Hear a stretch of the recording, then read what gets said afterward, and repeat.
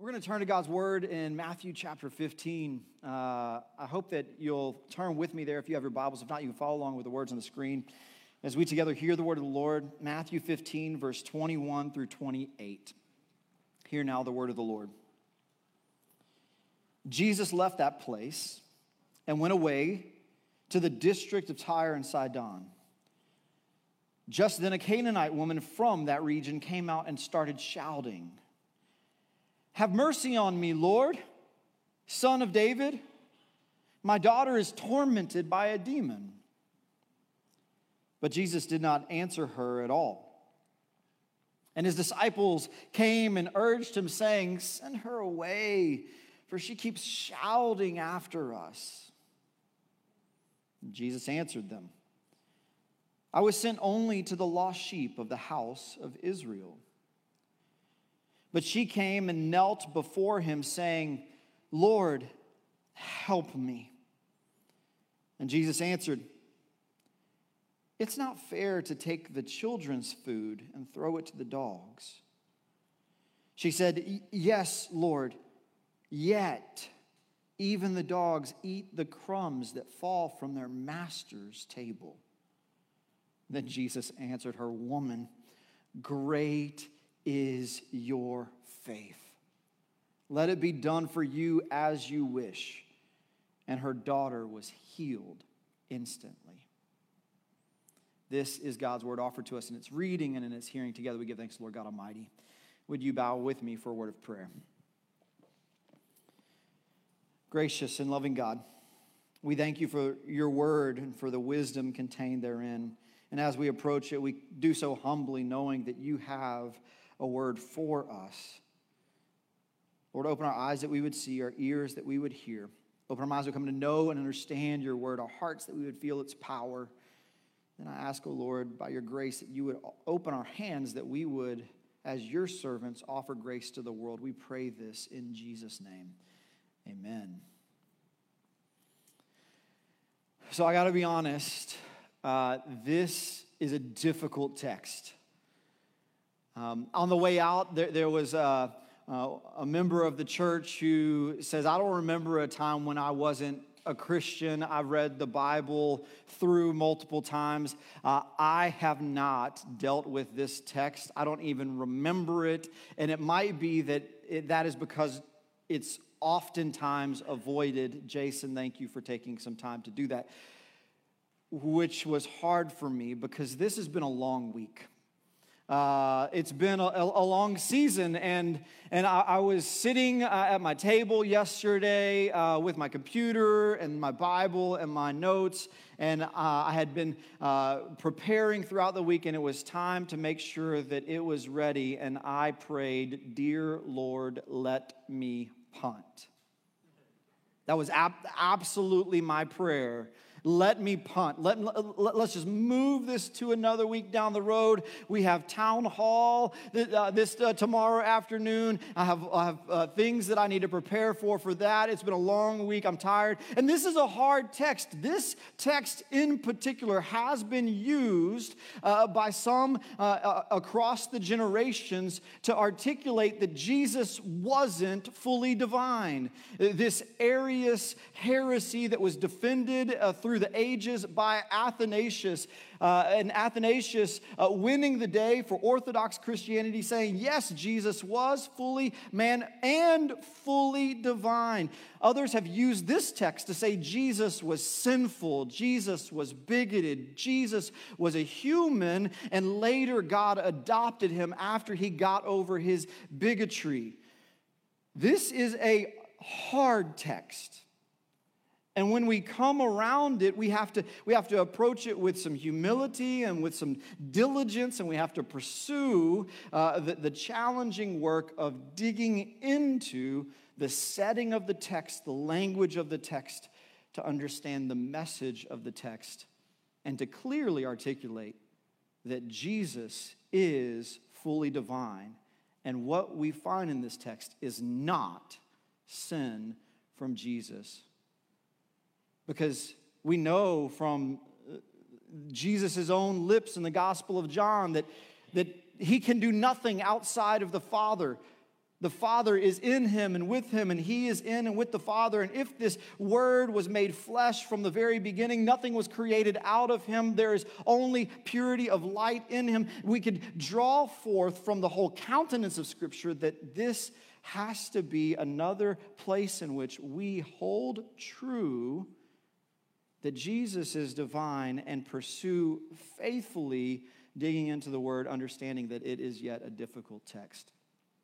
So let me start with the setting of this text. I think it's important. We're going to put a map on the screen because sometimes we got to know where things are happening and what's going on. I'm going to reverse back to Matthew chapter 13. At the end of chapter 13, Jesus is teaching in Nazareth, his hometown, and there he performs a few miracles because as Jesus says, a prophet is not welcome in his hometown. Do you remember that text? And there is some discord amongst the Christian, amongst the Jewish community there as they say, don't we know this man? We know his family, we know his mom, we know his daddy, we know his his brothers.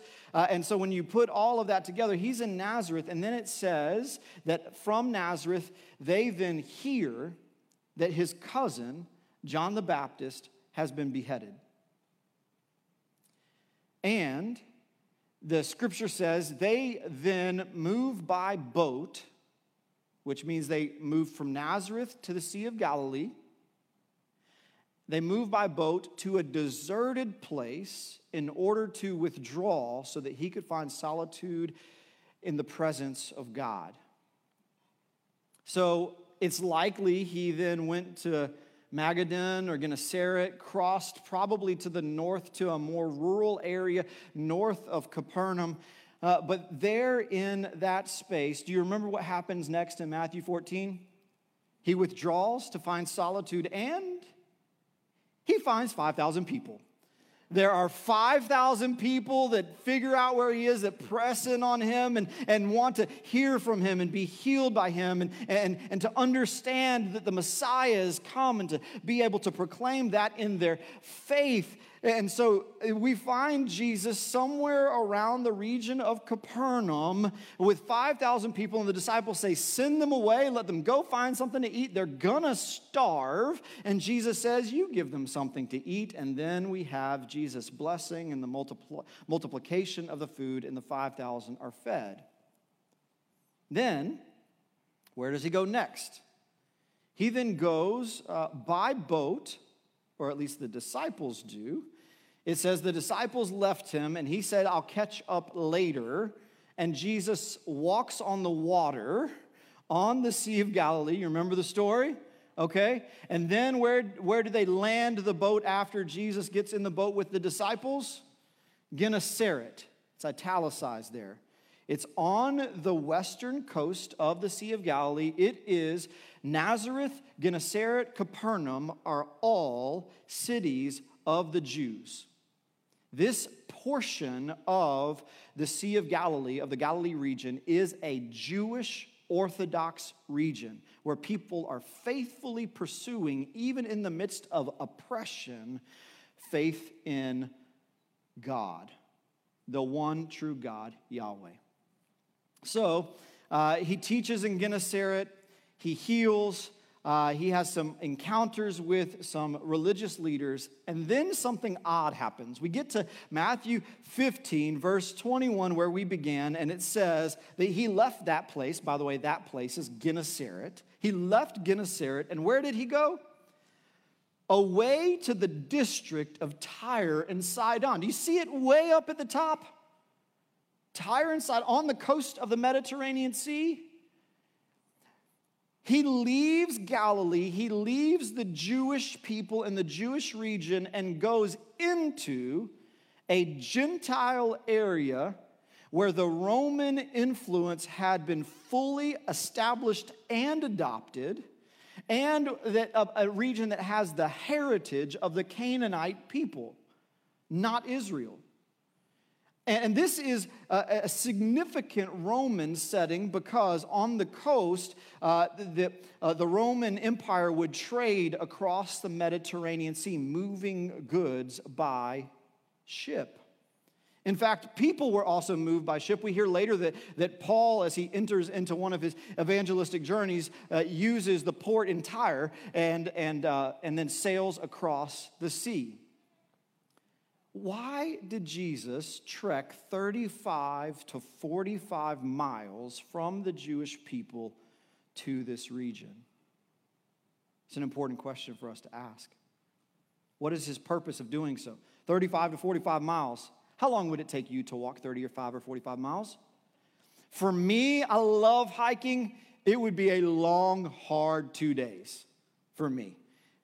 Based on all of the historical data points that we could find, people in Jesus' day would make that trip 35 miles in one long day.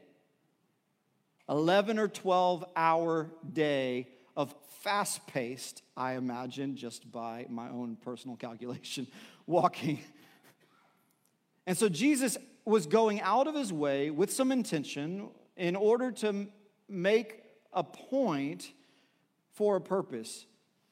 Now, why do I say this? I say this because it's this region, Tyre Sidon, is not new to the Gospels. It's not new to the Scriptures. We're not going to go through all the Old Testament's references to this location, but there's a couple of references prior to this in the Gospels. The first comes to us in Mark chapter 3, verse 8. Mark chapter 3, verse 8. So this is early in Jesus' ministry, and it starts describing the people that are coming to Jesus in order to receive his teaching, his healing, and to understand who he is as the Messiah. And it says, hearing all that Jesus was doing, they came to him in great numbers from Judea, that makes sense, Jerusalem, Idumea, by the way, I didn't do the research, so I don't even know where that is, sorry. Beyond the Jordan. Okay, now we're outside of Israel, and the region around Tyre and Sidon.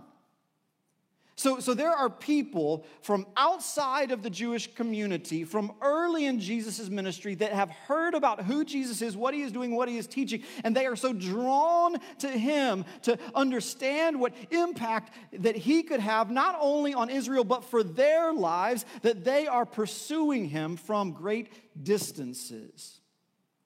Fascinating. Then we hear of Tyre and Sidon again in Matthew chapter 11, just a few chapters before what we see in Matthew chapter 15. And it's a fascinating point in the gospel because Jesus has been teaching in Chorazin and in Bethsaida. These are Jewish strongholds on the Sea of Galilee, on that northern end of the map that we looked at earlier. And Jesus has been teaching them, and they're not receiving the good news. And so he gives them a woe. He says, woe to you, Chorazin. Woe to you, Bethsaida. For if the deeds of power done in you had been done in Tyre and Sidon, they would have repented long ago in sackcloth and ashes. He says to Jewish people, woe to you, because I have done this for you, and you rejected me. If I went beyond the house of Israel, if I went into a Gentile region and did the same thing, they would receive me. Interesting. Interesting that he calls forth this prophetic word, that he knows that they are already pursuing faith in him from Mark chapter 3, and now he testifies that it would be fulfilled, and he intentionally goes 35 miles out of his way into another region. And it's important for us to understand this because if we know what's being said, we also need to know where it's being said because sometimes those things matter. Here's an example. So just after Christmas, actually Christmas morning 2019, our family sets up a surprise trip to New York City We wake up, we open up a few presents, boom, plane tickets to New York City. By the way, you could still print those if need be. And so we printed them out, and the kids were like, what, really? And then it was like, yeah, now, bags are packed. Boom, let's go. And it was an awesome trip. Our friends, the Hobsons, did the same thing with their kids, and we showed up in the New York City airport, and we're like, oh, fancy meeting you here at the baggage claim. It was fantastic. Well, I love subways. I love figuring it out. It's like a little puzzle, and I like puzzles. And it's like, hey, I'm going from here to there, and I have to make 3 transfers, but which ones will be the fastest? And so I'd like to map that out. And so we're riding the subway the whole time because I'm addicted. And sometimes I'm a failure at it, and I get corrected, and I don't like being corrected. It's a whole thing. But so here we are on the subway on the very last day, and my buddy Dave Hobson is there next to me, and across the aisle in a crowded New York subway, there's Sam. Sam at the time just turned 7. And he decides to respond to a specific question in an interesting way. Dave said, hey, it's our last day. This was an awesome trip. Sam, what do you think about New York City? And Sam looks at Dave and in his loudest, most exuberant voice said, it stinks. There's trash everywhere. New York City is disgusting. I never want to come back. Shh, come here. You know, I'm like, please don't hurt us. Like, it's like, you know, if he said that in Texas, everybody's like, that's right. Yeah. New York City's kind of gross. There's lots of trash. I don't know why they can't pick up their trash. I mean, like, don't mess with Texas though, right? Like it's a whole thing. But for Sam to say that in that location had a different impact. And those that received him saying that had a different impact. What you say and where you say it matters. So it matters that we know that Jesus intentionally left the Jewish community around the Galilee in order to go to the Gentile community of Tyre and Sidon. But why? Why did he go? Well, let's look at in the story, dig in and see if we could analyze why we think he might have taken that journey. So he's walking. We don't hear anything about crowds. That's interesting because everywhere he had been going around the Galilee, crowds. We don't hear anything about crowds. But we hear about disciples. And on the journey, there's a Canaanite woman, to be expected, a Gentile woman. This is a region that Canaanites would have lived in. There's a Canaanite woman, a Gentile woman, and she starts shouting, Lord. That's her first word. Interesting, right? Like her first articulation here is, have mercy on me, Lord. She calls him Lord. Well, what does that mean, Lord? Sometimes I think we just gloss over it. It's incorporated into our prayers, and if we would just kind of wrestle with the truth that this Canaanite woman, this Gentile woman is calling him Lord, what power is in that name? And sometimes we want to bifurcate this unified reality of who Jesus is as Lord, and she understood it, and there's no Greek differentiation in it. When she says to Jesus, Lord, she is saying, you are Lord of heaven and earth. From in you all things had their being. You are Lord whether I say it or whether your disciples say it or whether anyone says it throughout all the generations. You are Lord. Period. And she is also saying, you are my Lord. You're my personal Lord. I will submit to you. I will give my life to you. I will honor you. I will serve you. Where you lead me, I will go. Direct my footsteps. I submit to you because your will, I want to be my will. How beautiful of an introduction. She calls him from the very beginning, Lord. Not teacher, not prophet, Lord. Even later in the story, we see that she kneels before him, bows before him in a posture of submission calling upon him to heal her daughter who's afflicted by a demon, believing that he has that very power because he is Lord of heaven and earth, and believing in it in faith because Jesus is her personal Lord. Beautiful. And we could relate to this Canaanite woman because we are Gentiles as well. We are not, unless I fail to understand that one of you comes from that Jewish house of Israel tradition. Most of us, I assume, are from a Gentile tradition. And so we could relate to the Canaanite woman here, submitting to him, offering ourselves to him as Lord. But then we have this important statement that is challenging for us to understand. So let's get the order of the dialogue correct. She calls on him, have mercy on me, Lord. My daughter is afflicted with a demon. Jesus says nothing, the scripture records. He doesn't immediately respond to her. He doesn't engage with her. He merely continues along the way. Well, this is frustrating to his disciples. They're trying to have a little peace and quiet on their hike. And the disciples then address Jesus, so you have a separate interaction here. The disciples say to Jesus, send her away. She's ruining the mood. She's loud and obnoxious. Whatever they were trying to infer, they told him to send her away. And then he responds to the disciples. Certainly in the Canaanite woman's hearing, certainly in her presence, but not yet engaging with her directly. Do you see that? So the Canaanite woman is speaking.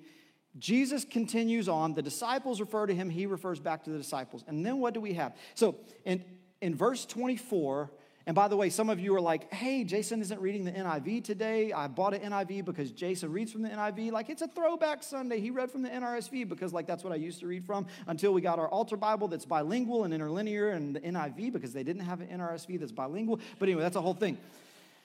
The reason why I read it is because there's one particular word that's translated so much more appropriately and beautifully in the NRSV than the NIV, but both of them still fail. And so we're going to look at the Greek, and everybody's like, oh gosh, Jason in Greek again. So we're gonna first look at what it says. He jumped the gun. That's okay. So leave it up, Seth. You're good. So remember, I want you to hear again what mine said, and yours probably said NIV or NRSV. I was sent, Jesus says to his disciples, I was sent only to the lost sheep of the house of Israel. Now, the house of Israel piece is accurate and is important and does advance the ongoing dialogue, as we will observe in a few moments. But I first want to look at the Greek. I'm not going to attempt to read the Greek to you, okay? But I am going to read this English. This is after he answers. This is his statement in the Greek. The literal translation, not I was sent, not I was sent. I was sent is one word. Not, I was sent, if not to the sheep being lost of the house of Israel. Okay. Now, I understand why the translators botch this, because it's really difficult to make that Greek make sense in English. But here's what I want you to see. When he says sent, he's talking commissioned, emissary, ambassador. These are the kinds of words in the Greek that are used for the sent. On behalf of, with authority and representation of, this is important. And basically he's saying, if I wasn't sent to the house of Israel, then I wasn't sent.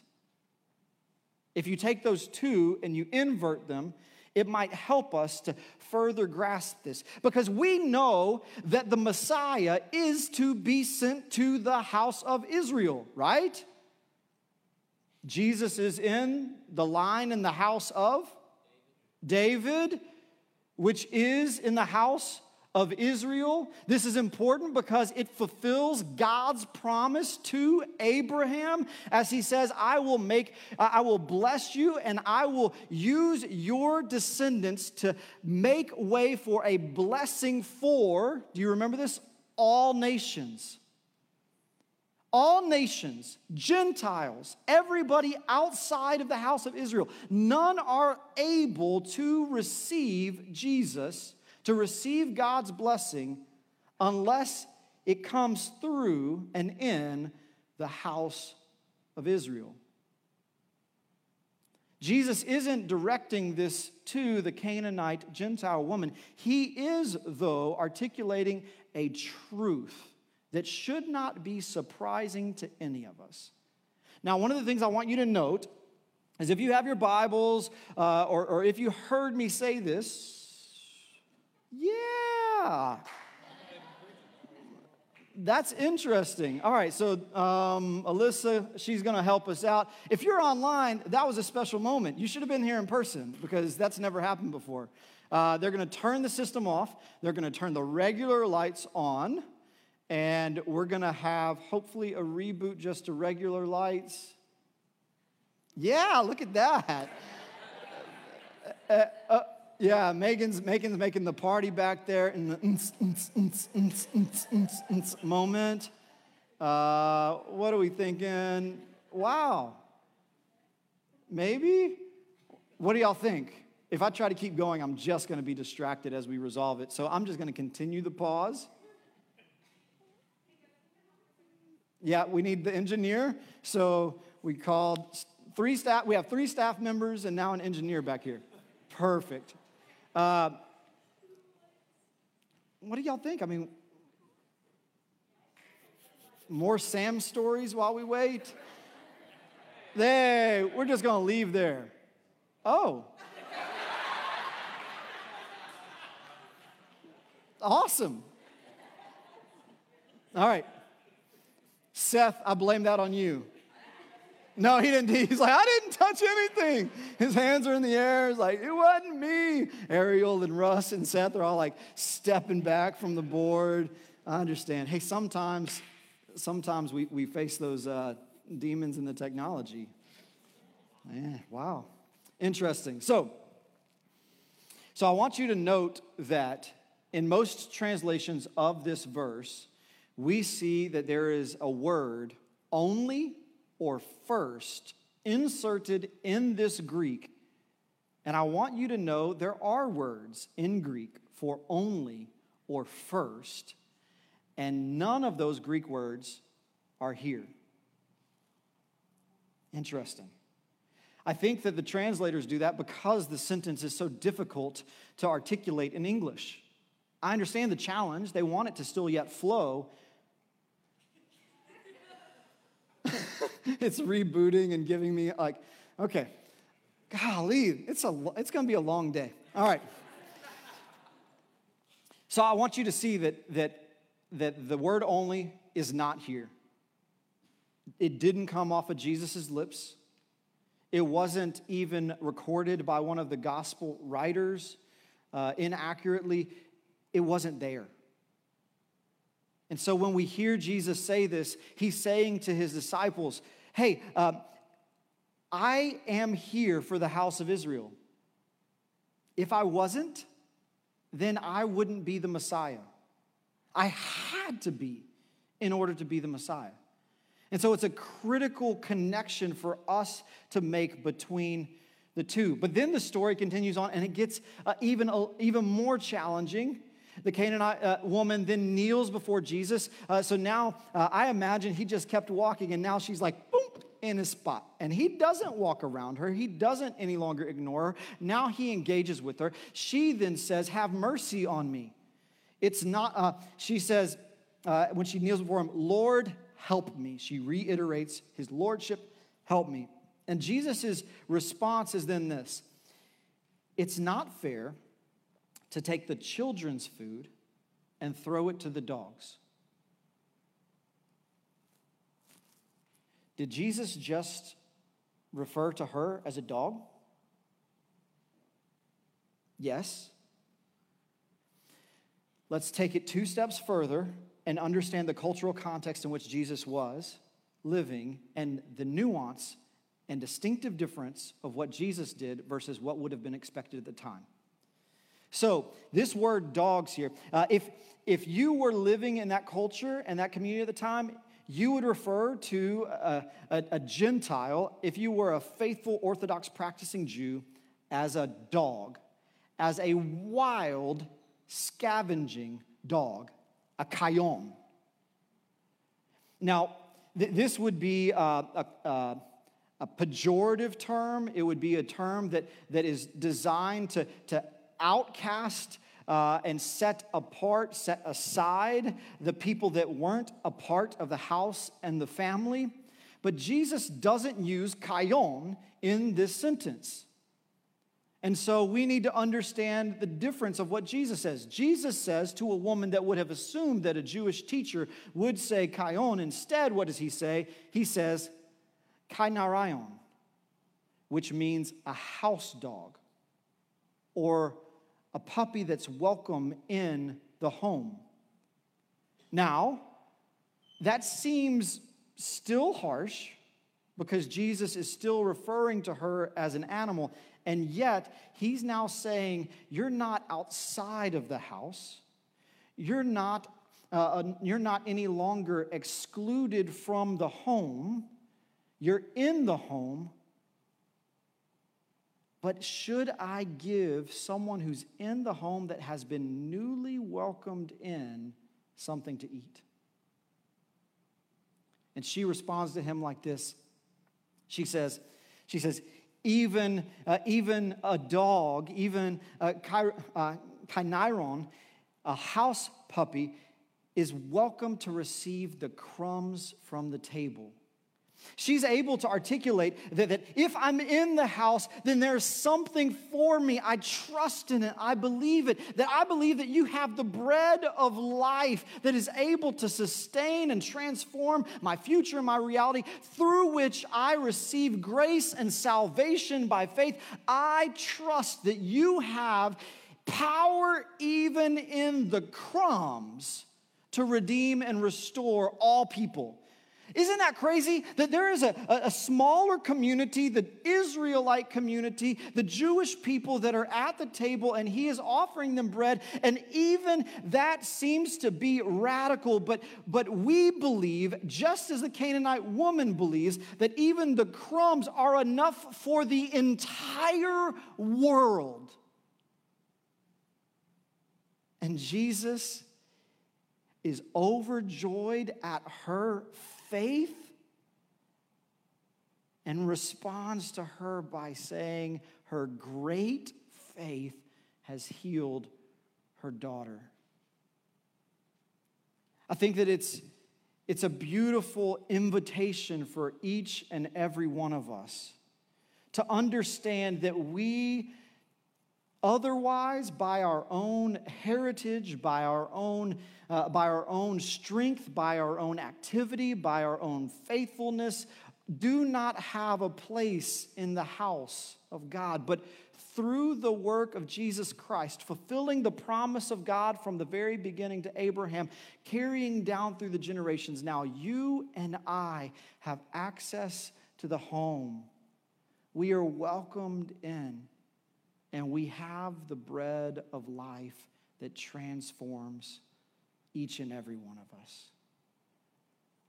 Brothers and sisters, Romans chapter 1, verse 16, it calls for us a new understanding that Jesus came first for the Jews and then for the Gentiles. And it's articulated in Jesus' activities here. Do you want to know what Jesus did whenever he left, what he did after he healed the Canaanite woman's daughter? Nothing. Scripture doesn't say he did anything else. The entire purpose of that journey was to teach the disciples, including Matthew the Levite, that this thing is bigger than the Jews. And it welcomes you and me into salvation through faith in Jesus Christ. May we walk in the faith of our foremother, the Canaanite woman. Would you pray with me? Gracious and loving God, thank you for being present with us and moving in our midst, helping us to grapple with even the difficult to understand text and seeing your sovereignty and your fidelity exemplified in your word. Thank you. We ask, oh God, that you would make yourself known to us throughout the week as we realize that we have all that is necessary to sustain us and to transform our daily lives. Lord, as we continue in worship and we enter into this time of offering, Lord, I thank you for each and every person present. We pray that you would bless these gifts and the givers of well, that all that is done in this space and time would be for your glory, honor, and praise. We pray this in Jesus' name. Amen.